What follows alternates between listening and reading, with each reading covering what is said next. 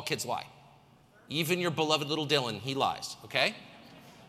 But they lie in a very specific way. So you come down for breakfast, you open the cabinet, and like half the Oreos are gone.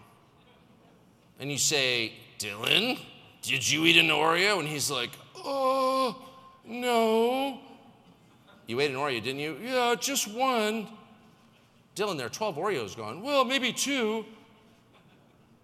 You get it. He's lying. He knows he's lying. He's ashamed of what he did. He's trying to hide it. You caught him. He's doubly ashamed you caught him. And so he's trying to hedge a little bit. Well, it's not as bad as you think. Not that bad. A person only ate 2. I didn't eat 12. And instead of, smacking him and saying, you liar, you get it, right? If Dylan worked in the Biden administration, he would stare right in your eyes and smile and say, I didn't eat any Oreos.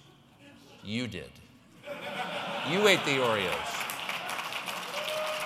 You ate the Oreos. And he would be so calm and unperturbed and so certain of your guilt that in your mind you would think, shit, did I eat the Oreos?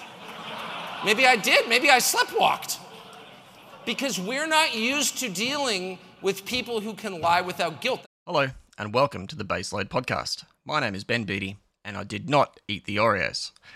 Tucker Carlson there channeling Jordan Peterson in a recent speech in Las Vegas, and we'll hear a bit more of that later. I pulled that part out because I believe this is exactly what's happening in many political arenas, and specifically in Australia, where we get told day in and day out that renewables are the cheapest form of energy. The more renewables you have in the system, the more downward pressure that puts on bills, because renewable energy is the cheapest form of energy. What is gaslighting? Chris Bowen on ABC Radio gets the goat later on for good reason, as he's just announced a massive expansion of taxpayer support for large-scale wind and solar. There's been an immediate sense of jubilation from the renewables lobby. Here's John Grimes from the Smart Energy Council, and if you watch the video on their social media, he's accurately portraying the Cheshire Cat. Well, stunning news from the federal government overnight. They're going to invest in what they're calling a supercharged capacity investment scheme. 32 gigawatts of new large-scale renewables to be built right across Australia. The government is also going to engage the states and territories to make sure they streamline and speed up their planning approval processes. This is an absolutely fantastic development. It's about confidence for industry, the confidence to invest and build, confidence for regional communities, confidence for all Australians that they will have access to the world's cheapest and cleanest power. A stunning development overnight. Massive congratulations to the federal government. The biggest single investment in large-scale renewables in Australia's history. A red letter day for our industry. We'll keep you posted as we learn more. Fantastic news to wake up to today. Yuck. The thought of an unproductive industry already bloated by decades of subsidies, targets and incentives, an industry that would not exist at anywhere near the scale it enjoys today without those, that support, is cheering on the rampant destruction of our critical electrical systems. If that sounds like hyperbole, I'll lay it out for you shortly. First, here's Mr. Bowen. He's definitely eating the Oreos. Every country in the world really is on the same journey as us, moving to a very high proportion of renewables. The biggest threat to reliability, energy reliability in Australia today, is actually an ageing coal-fired power station which has an unexpected outage. But these renewable energy transformation agreements will really put the nation on an orderly path to a more reliable, more secure and more renewable energy future. I mean, the world's already warmed, 1.1 according to some studies. But every increment over 1.5 makes a huge difference, particularly for Australia, probably the developed country most exposed to the impacts of climate change.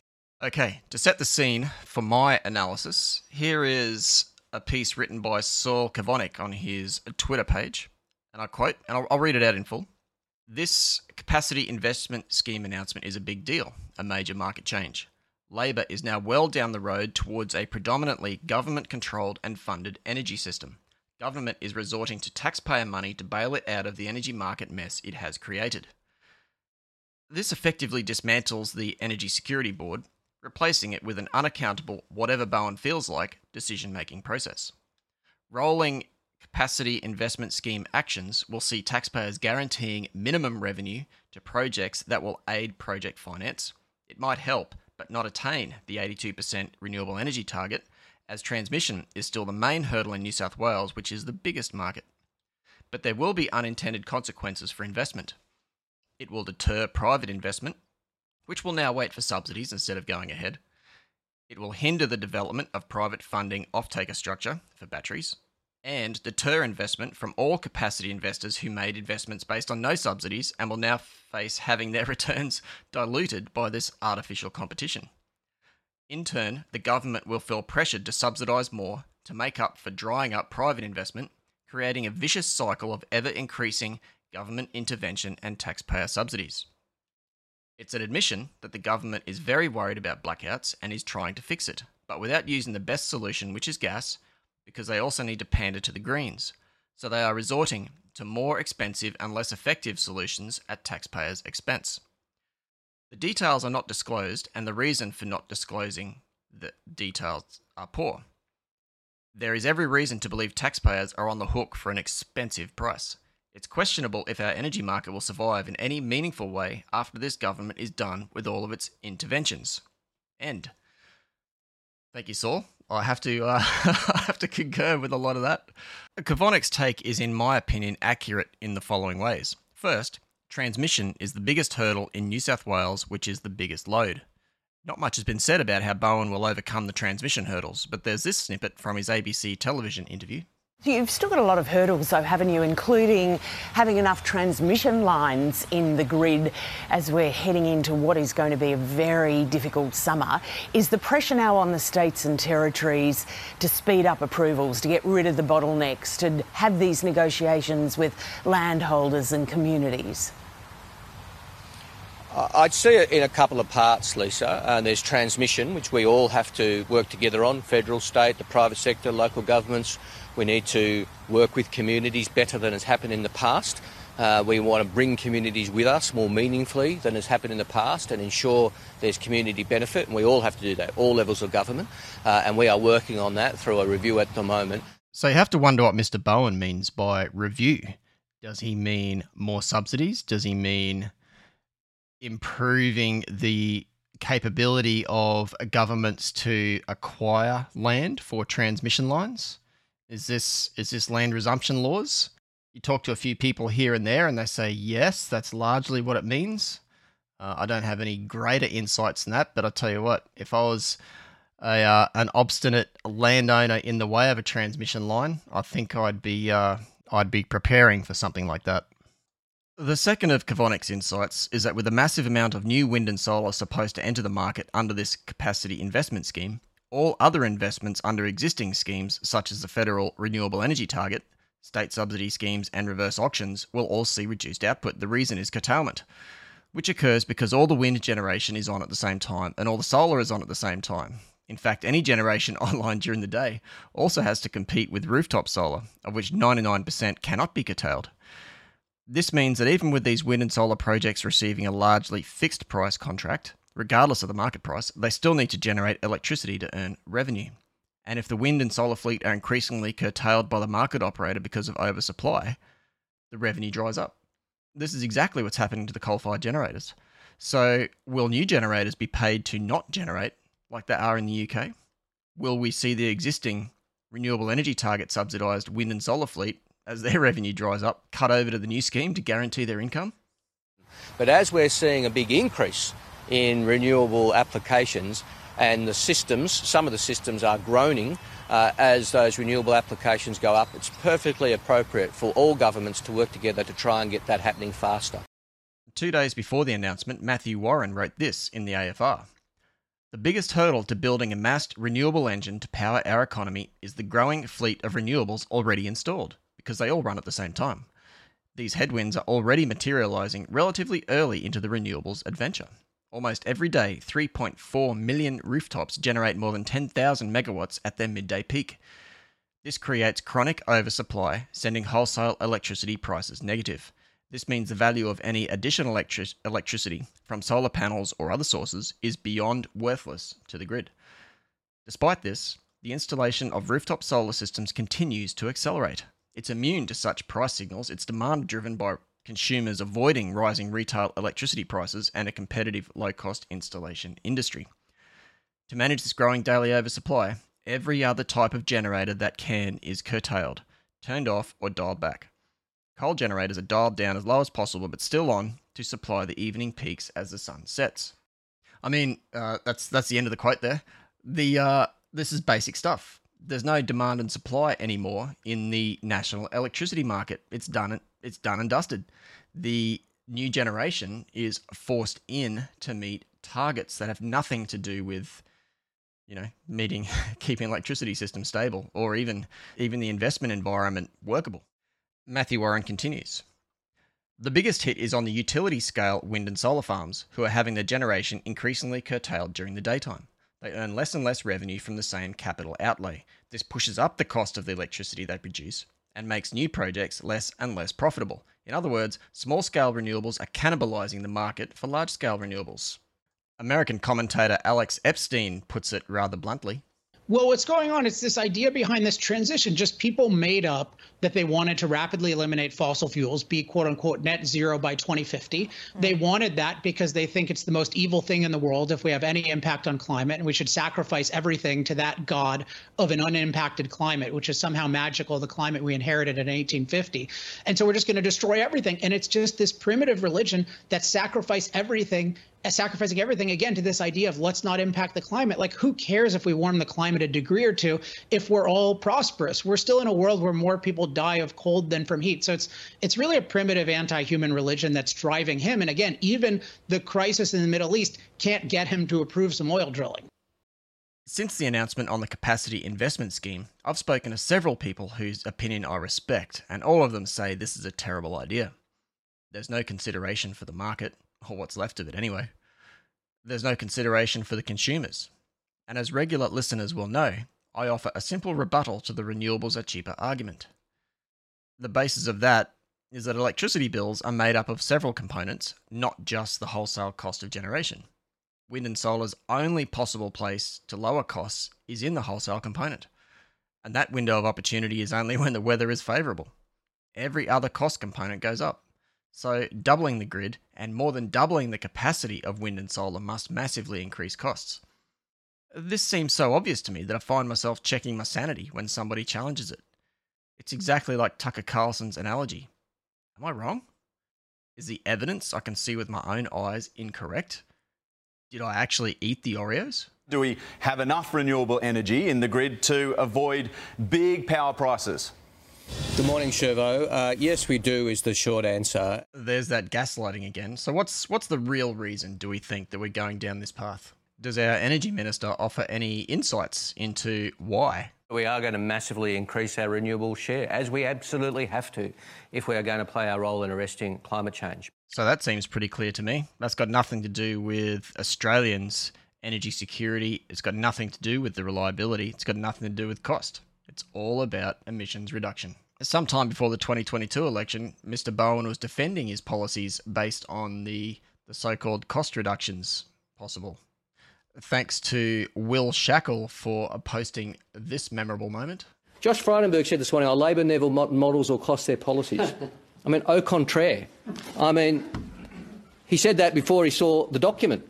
And Scott Morrison said this policy will put electricity prices up. Before, he must have been aware of modelling, which shows it puts electricity prices down. We're not talking about that modelling anymore, are we, Chris? Speaking of Will Shackle, the young Australian nuclear advocate who pops up in the most interesting places, he will be in Dubai at the United Arab Emirates COP28 meeting, as will Mr. Bowen. So William will be spruiking the benefits of nuclear, and I think most of the countries will be doing a similar thing where they're talking about tripling the rollout or the capacity of nuclear power around the world. What's Mr. Bowen going to be doing while he's over there? I'm leading the Australian delegation to COP, where we'll be arguing for a strengthening of the mitigation language. We'll be arguing for good progress. Last COP, we had to just argue strongly with like-minded countries to hold the line, to keep what was in Glasgow. We want to do better than that this time. We'll see how we go. It's a contested and difficult geopolitical environment at the moment, but we'll be working very hard, both with the COP president and with countries who approach these matters similarly to us, to say enough flowery speeches, let's get on with real progress in international cooperation to deal with climate change. Never take investment advice from someone who's never had an actual job. Don't buy real estate from a homeless person, etc., etc. Don't hire a fat person as your trainer. Rafe Champion has been writing about the Australian energy debacle for years now and is exasperated at the lamentable quality of press coverage on energy issues. He says there is a dearth of searching questions directed at politicians and other renewable energy enthusiasts. I concur. Rafe and his colleagues and friends have decided that a prestigious award, analogous to the Brownlow and Rothmans medals, is required to celebrate leading exponents of misinformation in the energy sector's press coverage.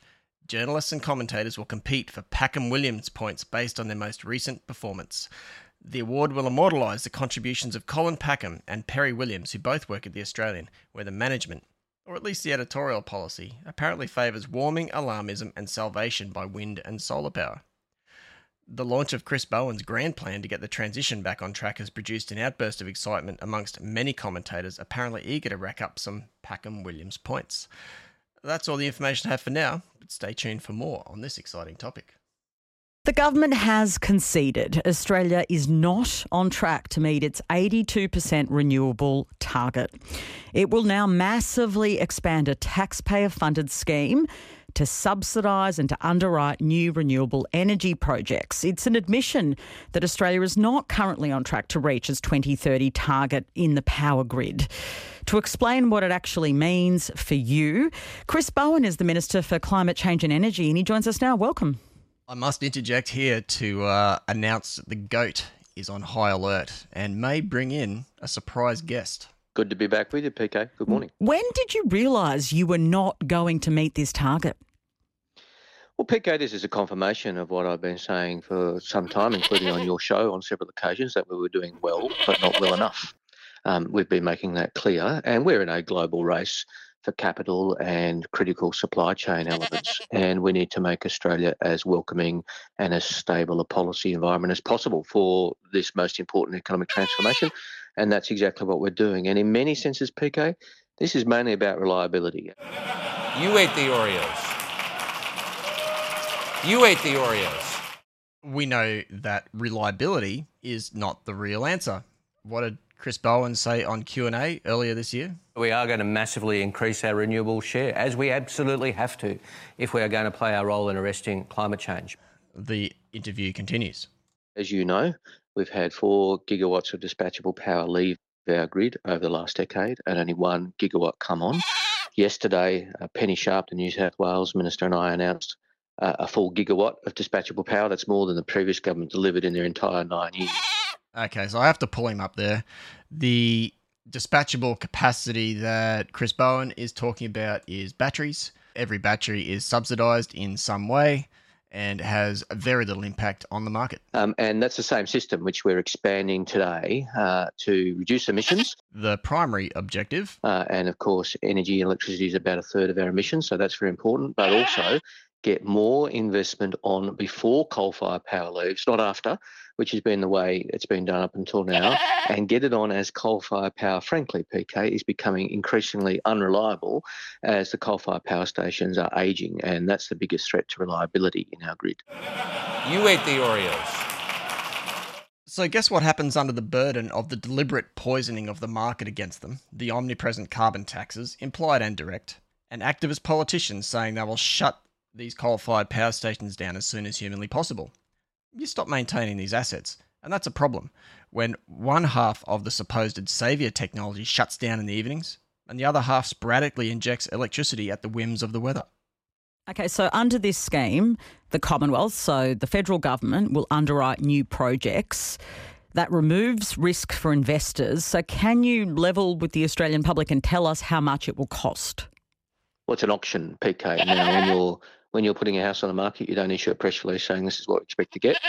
So I wonder what happens if the government's reserve price is not met. I wonder if they do have a reserve price at all. A similar situation happened recently in the UK. Plans to treble capacity by 2030 may be stalling, with a government auction for new wind farms expected to flop. Britain's biggest renewable generator told Sky News the price has been set too low for the sums to add up. Unfortunately, because of movements in interest rates, cost of equity, and also particularly supply chain, you've suddenly seen those cap prices look a little tight, and therefore it's made it difficult for some companies to decide they want to bid. And indeed, for the project we had, it's a little bit smaller than some in deeper waters and further north in the UK, and therefore we just wouldn't have been able to even get a bid in at that cap price. And when you're bidding, you don't, write to the seller saying this is what we're going to bid. No, but it's an you know auction. the range, don't you? You always know the range. Well, what we're not going to do is give a hint to bidders as to where they should be bidding. I want the best possible deal for taxpayers. Just as yesterday's announcement was, and it was a very good deal for taxpayers, we need to keep bidders with their pencils sharp. We want them competing against everyone else and not knowing what the Commonwealth expects. Now, in my opinion, a reasonable long-term average wholesale price for electricity is $70 a megawatt hour. I recall that was an Angus Taylor goal back in 2021 when he was the Energy Minister. When you look at the annual average wholesale prices on the regulator's wholesale statistics site, which shows the prices back to 1998, there were only 2 periods prior to 2016 that exceeded $70, and both were in South Australia.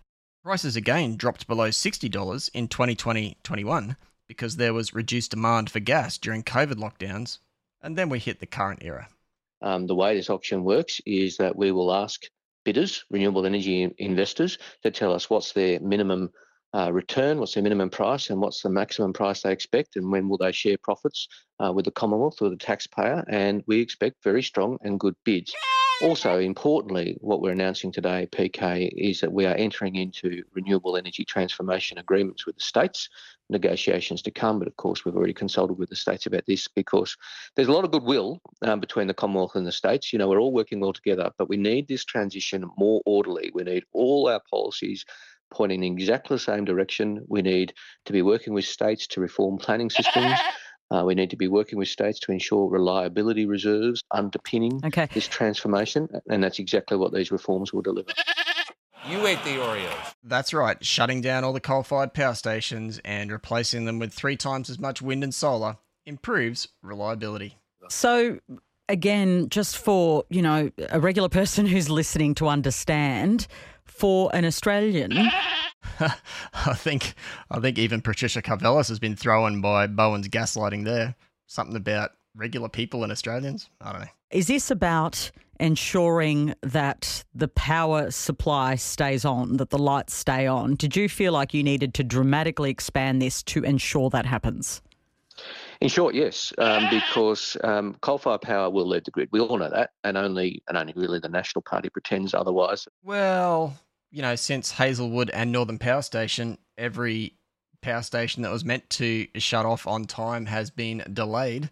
Liddell gave 5 years' notice and had to push it out a little bit. You've got Loy Yang A, I think, in Victoria, obviously Yallourn, and now you've got Araring, all receiving a taxpayer money to stay open. They can build new coal-fired power stations, and some Liberals. So everybody sensible knows that that's not going to happen. And also, coal-fired power stations, the workers are doing a great job keeping them operating and running, but they're getting older, and they are increasingly out. Both in expected outages, which is manageable because AEMO knows that's coming and can build it into their plans, but unexpected outages at very short notice, and we're dealing with one of those at the moment. Well, that's funny because I'm looking at a visualisation of the national electricity market's total wind output right now. And on some days it's down below 1,000 megawatts for over 11,000 megawatts capacity. Will PK ask about that, I wonder? And if that happens in an environment where we're dealing with a heat wave, that's going to really provide pressure on the grid. So what we need to do is bring forward new investment. Now, we've got a massive pipeline. This is why I choose to see the upside. We've got a massive pipeline of renewable energy investment in Australia. No. Investment has dropped off a cliff, and interestingly, even rooftop solar installations, if you look at the apvi.org.au website, and you can see monthly accumulated installations, and almost every single capacity size is slowing down. In fact, I'd argue that if there was a massive pipeline of investment ready to go, why would you need this ridiculous capacity investment scheme to guarantee revenues? But we want it moving to final investment decision more quickly, and we want it making its way through the planning systems more quickly. And to do that, we need what? More taxpayer subsidies. And really, what we're announcing today will see that happen. And what happens to bills? Oh, no, she didn't. I don't know where I get these ideas. Will this investment have an impact on how much we pay for our power?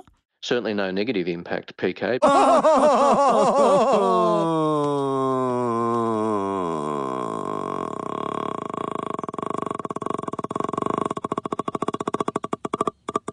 Because the Commonwealth is underwriting it. So that's the case. But it is the case, though, that over time, the more renewables you have in the system, the more downward pressure that puts on bills, because renewable energy is the cheapest form of energy. Maybe relying on Family Guy a bit too much there. But yeah, you got the point. How is this all meant to work then, Mr. Bowen? We're seeing wholesale prices massively below where they were last year. That's in no small part due to the very high solar penetration. You ate the Oreos. We're experiencing at the moment, and the more renewables set the wholesale price, the lower prices will be. I know. Price setters. Wind and solar very rarely set the price because they mostly bid their entire capacity at the floor price to ensure they are fully dispatched by AEMO's automatic set point algorithm, which is based on the weather. To be the price setter, you have to be the last unit dispatched and therefore must have bid some capacity at a higher price than everybody else already dispatched. People don't pay wholesale prices, but they do flow through to retail prices after a period of time. And like I've discussed already many times before, the wholesale price is not the only cost on the retail bill. It's one of the key inputs to retail prices. What are the other key inputs, Mr. Bowen? Will you say? You know, the only people who pretend that renewable energy isn't the cheapest form of energy are our political opponents. An interesting report hit social media very recently from the Bank of America. And I quote, "Solar and wind look more expensive than almost any alternative on an unsubsidized basis when accounting for those external factors. This is especially true when accounting for the full system costs that include balancing and supply obligations. Nuclear appears to be the cheapest scalable clean energy source by far." Australians who've got solar panels on their roof know it. Everyone knows that rooftop solar panels are subsidised, and even the market operator and the regulator, etc., are coming to the realisation that the rampant growth of rooftop solar is damaging the physics of the grid, making it unstable. And anybody sensible looking at the energy market knows it as well. The basic requirement of seeking the truth is admitting when you don't find it, right? That's how you know an honest person, when he admits he was wrong. And if you're dealing with people who never admit they're wrong, you're dealing with liars. So there have always been liars, and there always will be.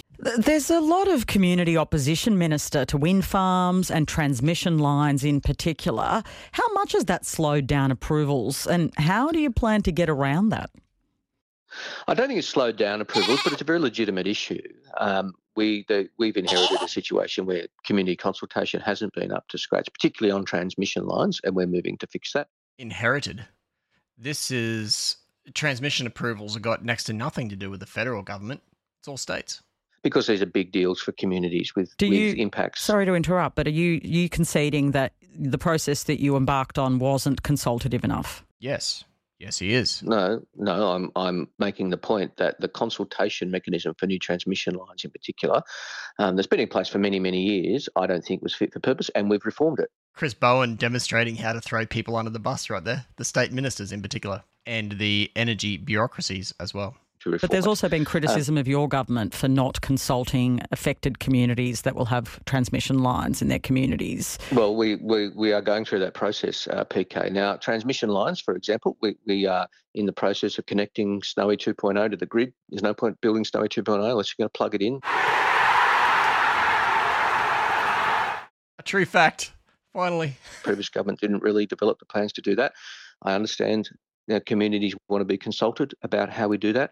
We've commissioned Andrew Dyer, the Energy Infrastructure Commissioner, to work with us in the states to improve the system. I guess if you're going to try and install another 10,000 kilometres plus of transmission lines that no one needs and no one wants, you're going to have to change something. Transgrid has entered into agreements with more than 50% of the landholders. Hang on a second. It's November 2023. Snowy Hydro was first dreamt up in 2017. That's 6 years ago, and you've still only got 50% of the right-of-way agreed with the landowners. Do we assume it's another 6 years to get the remaining 50%? I guess that'll line up with when Snowy 2 is finished. Which is a good thing, but there is more consultation to do. The states are doing a good job. All the eastern states have good packages of payments to landholders who have transmission lines on them, but it's not just about payments to landholders. Oh dear, the goat's getting the work out today. We've got a little bit more to go as well. But in addition to the cost of the infrastructure, you've got to make payments to landholders as well. Gets better. It's also about bringing communities with us on the broader impact. Okay, I think I've bludgeoned my points across enough, and frankly, I'm tired of Mr. Bowen's voice, so I'm cutting it off there. The rest of the interview covers mostly Araring and the upcoming subsidy show, COP28, so I'm stopping there and putting the goat out to pasture until the next episode. I recommend anybody who wants to follow up on that interview on ABC Radio. To finish off this segment, another truism from Tucker Carlson's speech. Telling the truth makes you stronger, and you can feel it. It's like a superpower.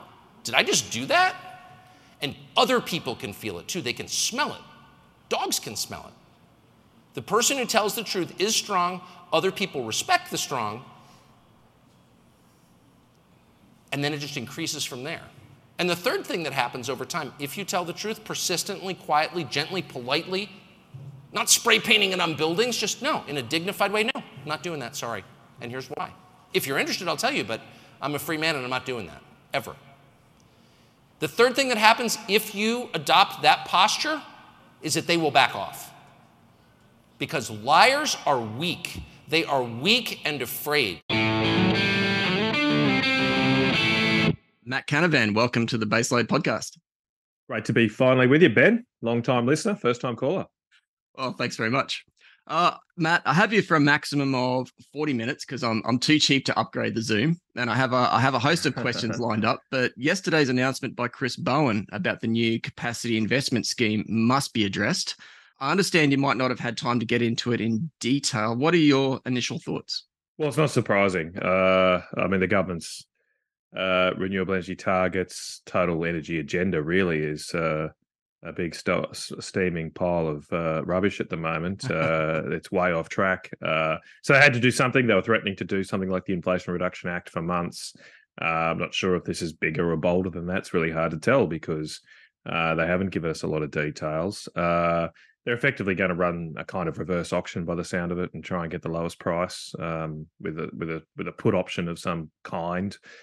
But of course, they're going to exclude fossil fuels and because they're seeking capacity, they're seeking some kind of firmed capacity apparently in this reverse auction. But it does raise the question: if they keep saying that renewables are the cheapest, why do they need to exclude fossil fuels? If renewables are the cheapest in any reverse auction seeking the lowest price to guarantee supply, surely fossil fuels will come in last or behind renewables, according to their views. But the fact they've got to exclude them from the scheme, to me, belies their total lies here that somehow a wind, solar, and this will need some kind of battery pumped hydro firming is cheaper than existing with what we've got with a coal and gas-based system. Yeah, exactly. I mean, the phrase gaslighting comes to mind. And of course, gaslighting is when you say stuff and make people believe that they're not able to believe the evidence of their own eyes. And of course, the evidence of with large wind and solar penetrations is higher prices all across the board. And we're seeing that everywhere it's happening. Do you think, I mean, I don't want to get in too much into Chris Bowen's personality, but do you think he knows what he's doing to the electricity system, or is he just cruising along in the blind belief and hoping it works out? Yeah, look, I don't know. I can't read people's minds. Look, I think a lot of people here have convinced themselves in the merit of their ways. There's a whole industry obviously pushing this. There's lots of detailed, seemingly objective reports saying we can go to 80, 90%, even 100% renewables. I mean, the Grattan Institute out there is pushing it. Often when you scratch the surface of these reports, there's a huge amount of assumptions because they're written by economists, and that tends to how they operate. But I suppose for people like Chris Bowen, they don't possibly read past the executive summary, and they're getting this advice from so-called experts and just following that. And I worry here that there's going to be a real reckoning from the Australian people. I think we've already seen a kind of that post-COVID, where a lot of what we were told ended up to be wrong, or if not blatant lies, at least totally misconceived. And this is that on steroids. This is COVID on steroids. Especially in this country where we're not even allowing nuclear in the equation, which is very different from most other countries. But there's going to be a real reckoning here in this country. It could come as early as this summer, and it's just very, very sad that a country as rich of resources and energy like us can't guarantee the lights to stay on this summer. Matt, that's a perfect segue into my next topic, which is energy security. In my opinion, you're very strong on energy security. You've got a good grasp of it. The domestic situation, we've got liquid fuels, industrial supply of gas and electricity, then the domestic electricity system as well. We've seen domestic retail price caps. We've seen federal domestic gas price caps, and Matt Keane's New South Wales coal reservation. We have 2 oil refineries left operating. We export our fuel reserve to the US. The potential for gas reservations in Queensland is increasing. LNG imports are inevitable. We see increasing electricity curtailments on our biggest consumers, say, for example, our aluminium smelters. And we've got these ridiculous renewable targets across federal and state policies. Where do you think this is all heading? Well, we've got a gaffer tape system, really. That litany, that laundry list of policies you've outlined there are all various knee-jerk responses to try and keep the lights on for one more summer, one more cold winter. And it's eventually going to get to a breaking point, is what I firmly believe. That may or may not come this summer, depending on whether or not we get the climatic conditions to put enough stress on the system, whether our coal-fired power stations don't break. I mean, the latest thing that also belies the absurdity of this capacity investment scheme is the AEMO's out there right now asking for people to bid under their RERT scheme, the reliability scheme, which has been triggered by the shortages of power this summer. And diesel generators can apply for that. And I know a number of businesses who have bought diesel gensets and are planning to pay back the gensets by getting an availability payment from AEMO that you'll all be paying for in your bills this summer. So we might keep the lights on because we buy enough diesel gensets for this summer at very, very expensive cost. But eventually we're going to run out of options here. And we're going to deindustrialize as a nation. We're going to have very high energy prices. And there will be a political response at some point. There'll be a backlash for sure.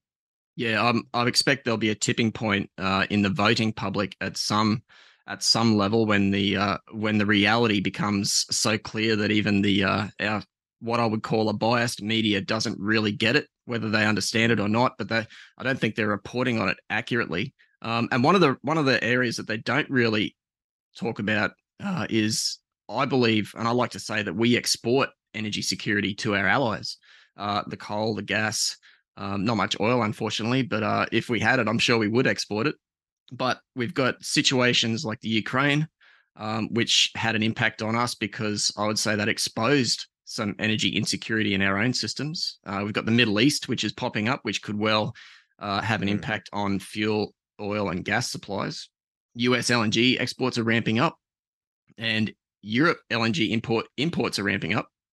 Our allies rely on us, but is there a lack of trust in the political sphere? Is Australia losing some of this trust that we've built up over decades? No doubt. I mean, you're right, especially for the countries in our region, Japan, Korea, especially Taiwan. China's a little bit different, but we've also supplied a lot of energy to them. But they did see Australia as a safe pair of hands. And the reason those countries came to Australia rather than, say, Indonesia, Malaysia, or Russia was because of the stability of our political system. And especially for countries like Japan and Korea, without a lot of their own indigenous energy resources, they needed a reliable partner like Australia. I was the resources minister for years, and this relationship was already under stress then, but it's gotten much, much worse in speaking to my colleagues in Japan, India, and other countries. I mean, India this year in certain months has been importing more coal from Russia than Australia. And that includes coking coal, which is India's our biggest market for coking coal. And there's no doubt India is, after the Adani experience, has really written off Australia as a country to be relied on. We'll still export some shipments when they need coal on a temporary basis, but the opportunity to secure long-term partnerships and investments is probably missed, and that's going to be a huge cost to our country. Now, this is separate from our own domestic energy issues. We're obviously a bigger exporter of energy than we need to use ourselves. But when you look at our budget, when you look at the way our country is run right now, half of our company tax revenues, I should say, are coming from the mining sector, and about half of that is from gas and coal. Right now, energy-related commodities. So we wipe this from the table, we're going to be a much poorer nation. And I don't think the politicians have been upfront with the Australian people about this. So telling all these fairy tales that we can replace it with rare earths, with critical minerals. Lithium's a little bit more positive, but there's nothing really in those sectors that's going to replace the last year $200 billion of exports that we got from gas and coal. Yeah, and I think the rare earths and the critical minerals is overhyped slightly because it relies on a lot of modelling and assumptions of take up of, say, electric vehicles, and it's just not the volume. I mean, the global trade for rare earths lucky to be $2 billion. Some years less than $1 billion, depending on the price. Global trade. As I said, our exports of coal last year were $130 billion. They're very important commodities. They're just not traded in the volumes that gas and coal are. So the calculations are just way off. Now, lithium, as I say, a little bit different. We exported $20 billion of lithium last year, but its price has crashed 80% in the past few months. Very volatile market. Not clear yet whether Australia will be the predominant supplier long term. And so we're just playing with fire here. We've been very, very lucky as a country, but I believe you make your own luck, and we did make our own luck in the past 30 years with good reforms, attractive investment environments for business. We're struggling to achieve that now. Our mining sector now is getting $60 billion less a year in capital expenditure than it did at the height of the last mining boom, even though commodity prices over the past couple of years have been higher. That $60 billion is going to mean if you get less capital expenditure today, you'll be poorer in the future because your capital stock will be poorer in the future. So we're living off the legacy of what we invested in 10, 15 years ago right now, and things are great. It's going to be too late, though, if we wake up in 10 or 15 years' time saying, geez, we should have attracted more investment. And if the activists get their wish and the investment dries up completely, it's all going to come crashing down. But then on the other hand, if the companies do invest, then they'll actually pay less tax and they'll get attacked for that as well. Yeah, exactly. So look, I unfortunately, we're probably going to go through the school of hard knocks here, and part of that will be our own domestic energy situation, high prices, deindustrialization. But there's also this looming issue of a smaller mining sector looming over the next decade or two. And what does we replace that with? We won't be replacing it with manufacturing because our energy competitiveness is shot. Agriculture is just not big enough, and then you're left with services industries, which really often rely on those primary industries, or in the case of government services, rely on the tax revenues that come from the resources sector, which no one will be there. How do we fund the NDIS if we don't have a strong and functioning mining industry? Some people think the great green hope is going to be hydrogen, particularly I forgot optimists about that. like Alan Finkel, and I think okay, but it's the basics of hydrogen don't make any sense, let alone getting into the economics of it and whether there's a market. Yeah, look, it's so far off. I mean, I supported a lot of investment in hydrogen when I was resources minister, and I've got no problems looking at these sort of things, but it's certainly not going to be a major export in the next decade. That's not on the cards. And even the countries that are most pinning their hopes on this, like Japan, admit that and know that. And the Japanese are very savvy in these fields. They're planning on a 2040 to 2050 sort of take up of hydrogen. So it's a long way away, and therefore, but we're shutting all these industries down now, and so, but I'm still, the old physics joke is probably still true here that hydrogen is just 20 years away. It's just always been 20 years away. So is it going to arrive in 2040 or 2050? I don't know. I don't think we should be gambling our economic futures on it. Net zero. So I see in my brain, I see logical end consequences of the net zero policies basically becoming civil unrest. Now, I look at examples in the UK. We've got the ULEZ, the low emission zones where the people are fined for driving a car that's too old.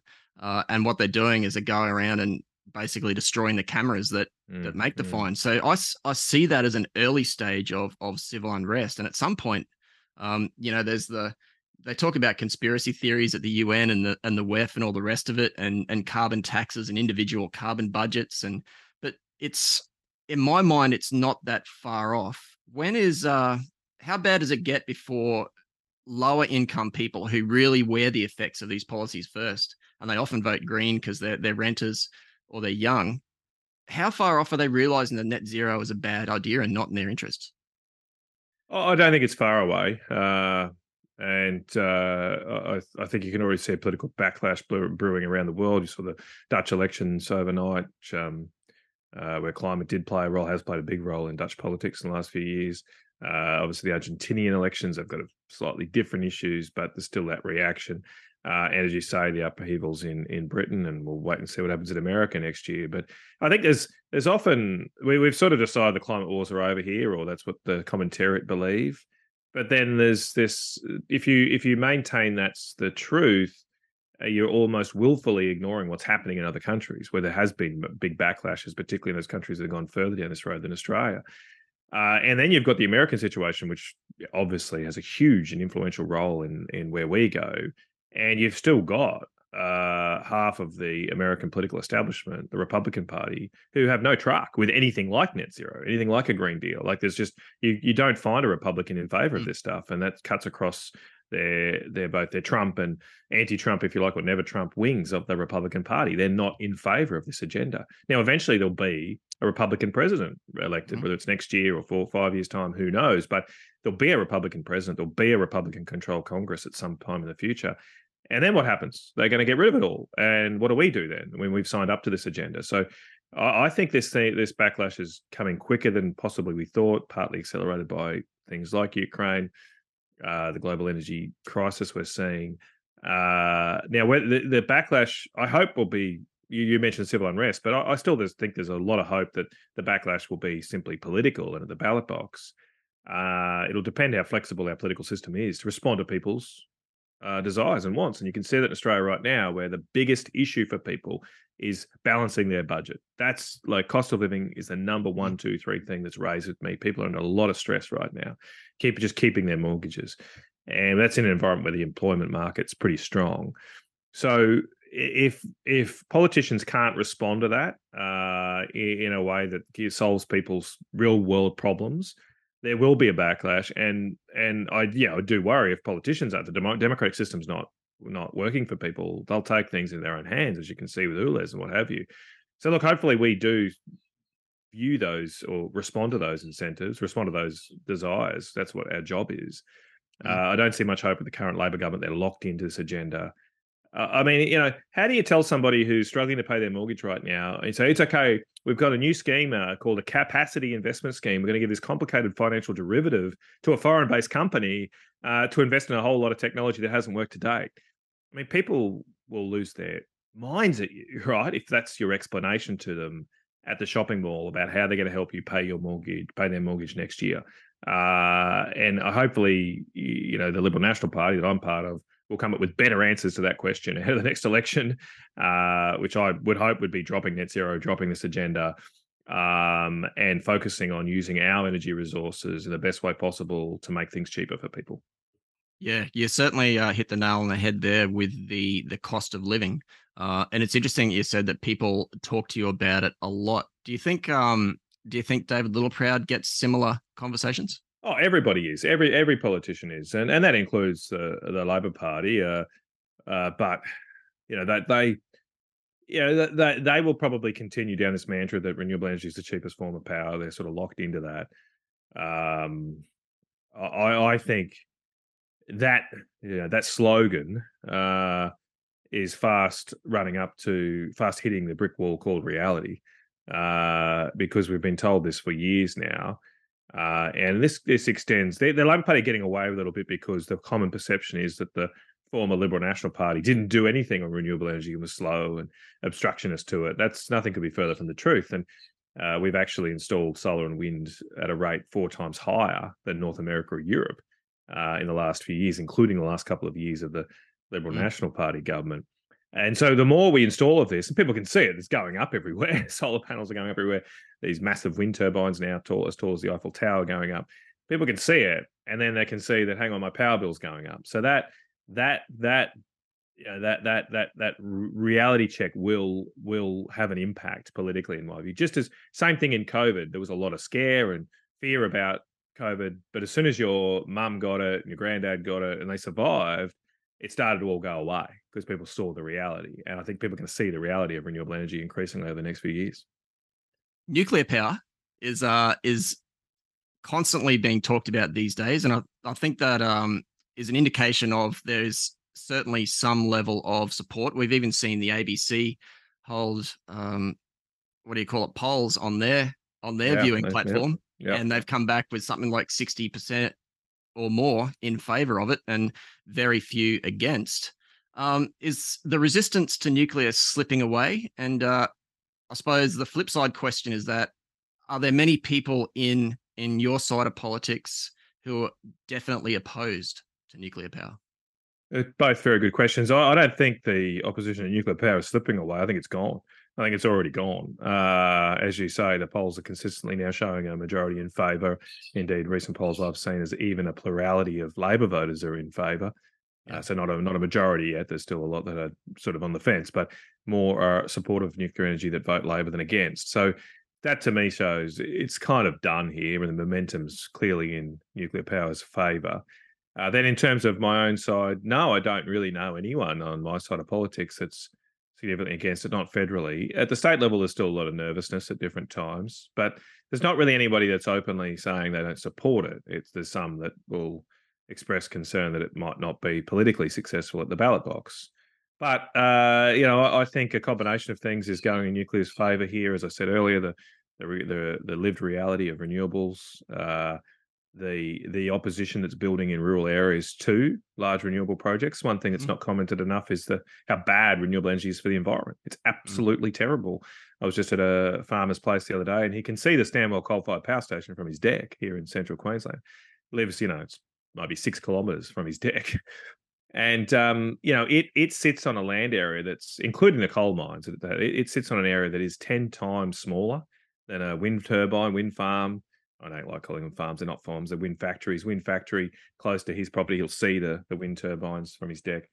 That will take up 10 times the land and produce 10 times less power than the coal-fired power station.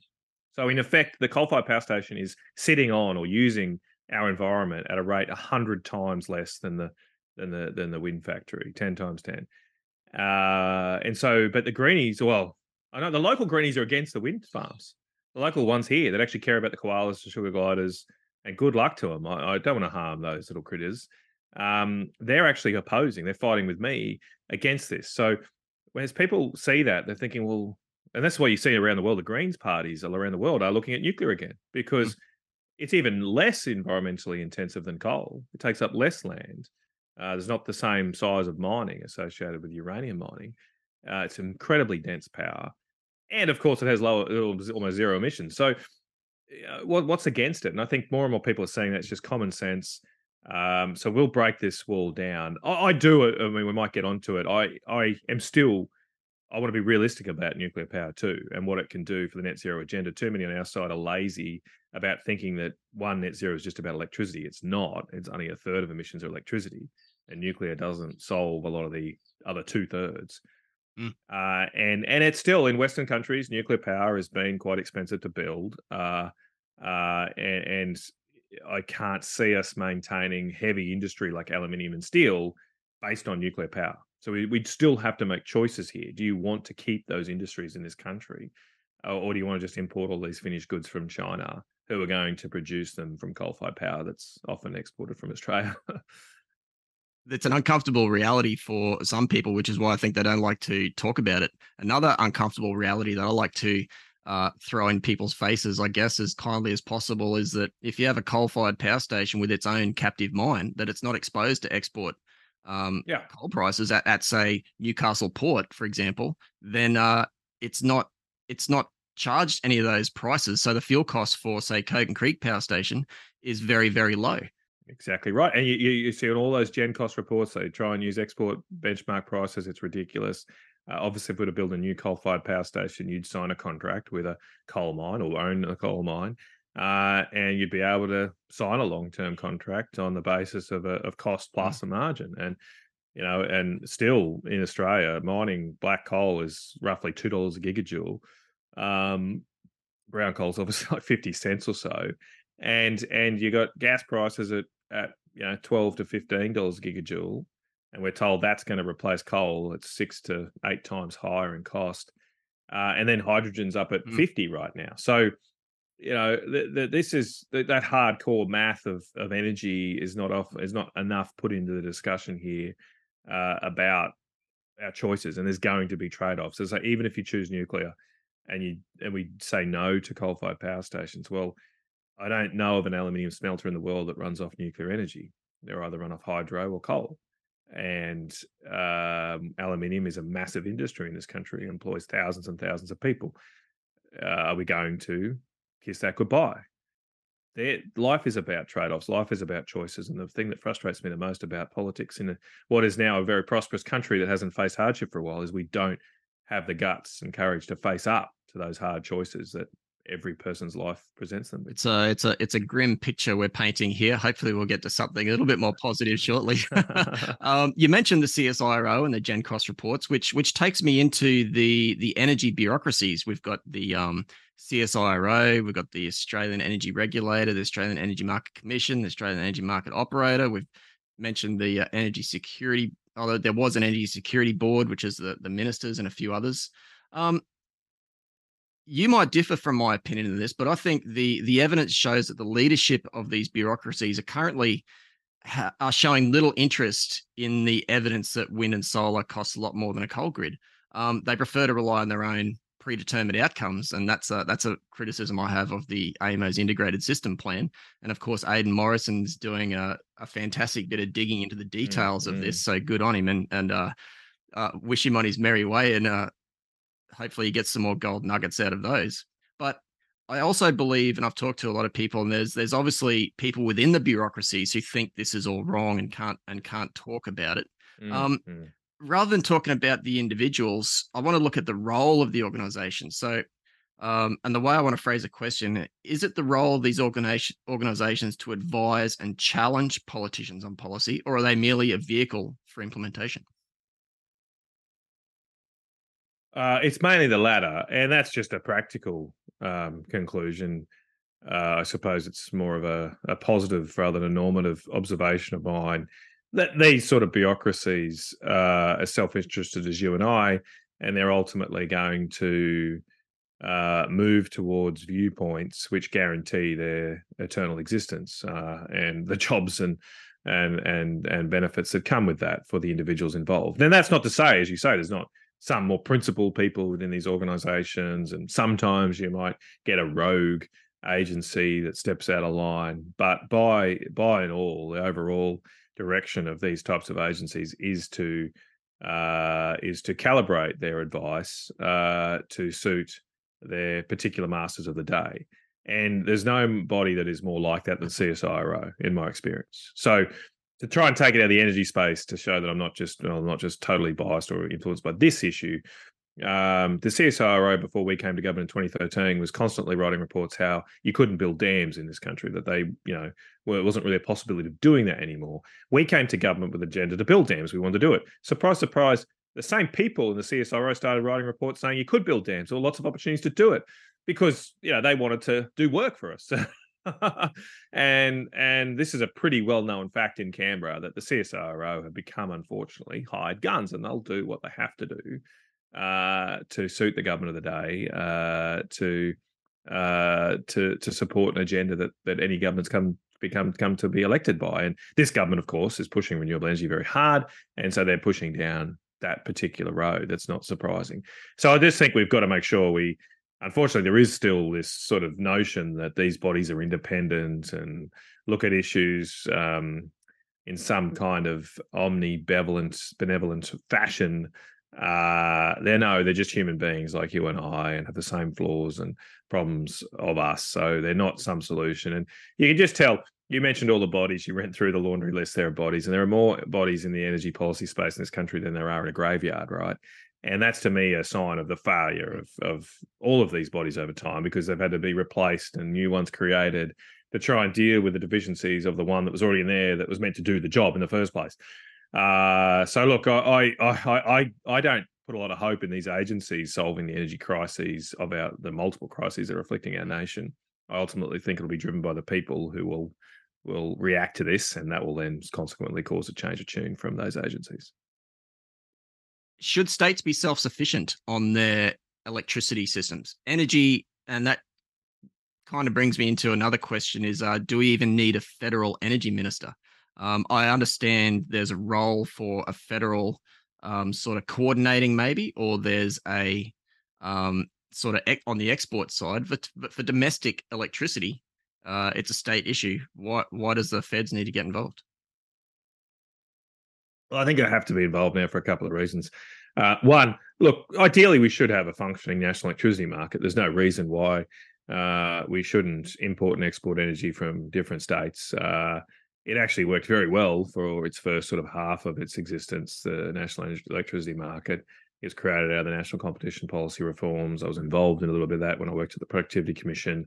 And we actually, people forget now, but through those reforms, we helped reduce electricity prices in Australia by about 20%, even more for businesses. There used to be big cross subsidies that were removed. And it was a great success story. It was, in fact, the biggest benefit when the Productivity Commission looked at the national competition policy agenda. It was the biggest benefit of all the reforms was in the energy space, electricity space. Anyway, since 2007, we put on layer and layer of green schemes, and it's just completely destroyed the market. Now, I still think we need national leadership here to unwind and unpick all of this and hopefully recreate a better functioning market across the states and territories in Eastern Australia where it makes sense to connect us up. Secondly, I think this is a problem now, a crisis for our country that people are going to demand a federal response to. So you could sit back and say, no, it's a matter for the states and I don't need to be involved as Prime Minister. Well, good luck with that. You won't be Prime Minister for post the next election if you don't have an answer for the Australian people about how you're going to solve their energy bills. There's got to be a federal response.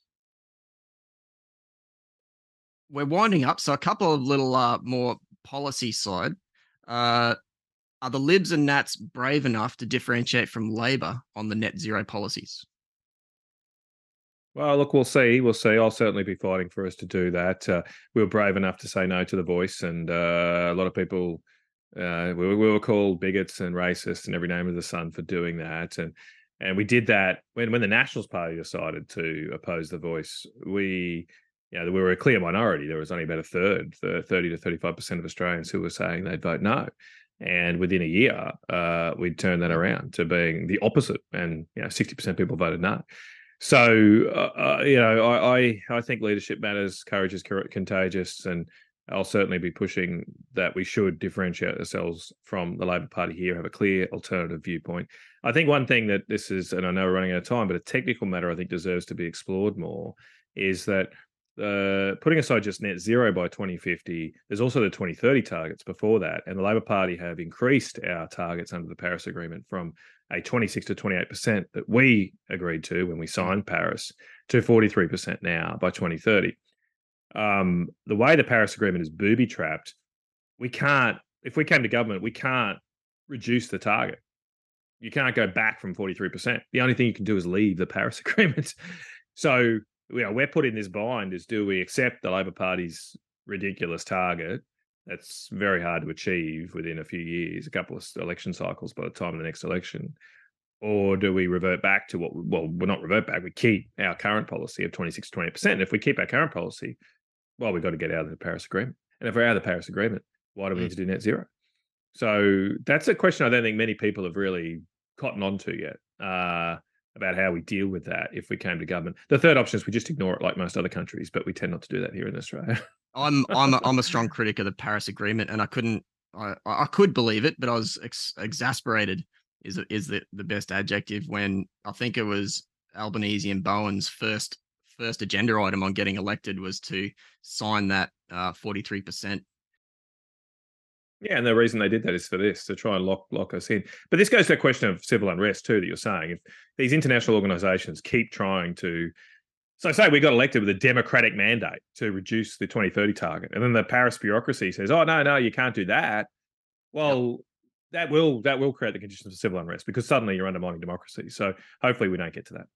Yeah, I agree. Okay, last couple of questions. Chris Bowen is putting EV chargers at Parliament House. Are they free for politicians, and should they be free for all taxpayers?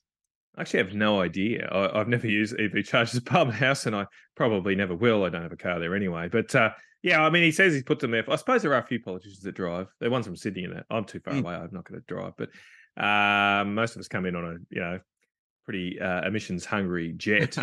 Most of us up the front end of the plane too, which is a emissions contribution greater than if you're down the back of the plane. So look, I don't think it's going to matter too much. I don't think it should be free for Australians. I don't think it should be free for politicians. You already get a free ride in an electric car because you don't pay fuel excise. So there's enough subsidies as there is. And my last question, what would you say to a swing voter if they asked you about energy security and related policy? How would you approach that conversation?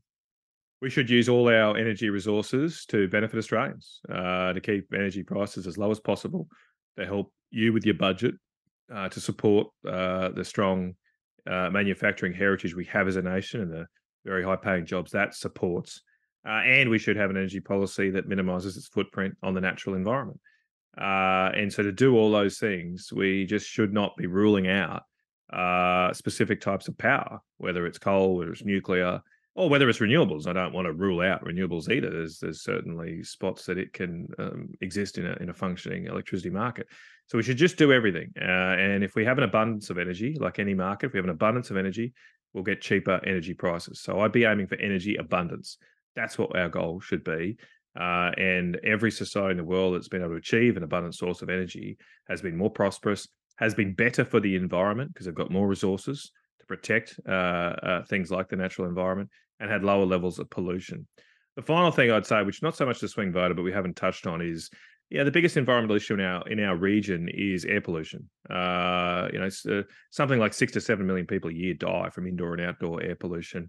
Almost all of that occurs in our region, in the Southeast Asian region or North Asian region. And that is because people are using inferior fuels, poorer people using inferior fuels in household and small business applications. It's not our coal. A lot of people think it's our coal. No, our coal gets used in modern coal-fired power stations, which get rid of all that rubbish before it goes in the atmosphere. And so the other thing we should aim for energy abundance is not just for our own country, but for the region. The export of our coal, our gas, our uranium is a very, very important contribution to solving the biggest environmental problem in the world and saving millions of lives. And it really frustrates me that the latest International Energy Agency report on the World Energy Outlook spends a cursory moment speaking about the 6 or 7 million people who die from air pollution. And then the rest of the report focused on carbon emissions. It is totally perverse and anti-human to brush aside those millions of people who suffer from inferior energy outcomes when we have the solution here in this country, including the use of our very, very clean fossil fuels. Well said. Thank you, Matt Canavan. And thank you for joining me today on the Baseload podcast. Thanks, Ben. Keep up the great work. Thanks, mate. Thanks for listening. We'll be back in a week. In the meantime, if you like the podcast, hit the like button, subscribe, tell your friends.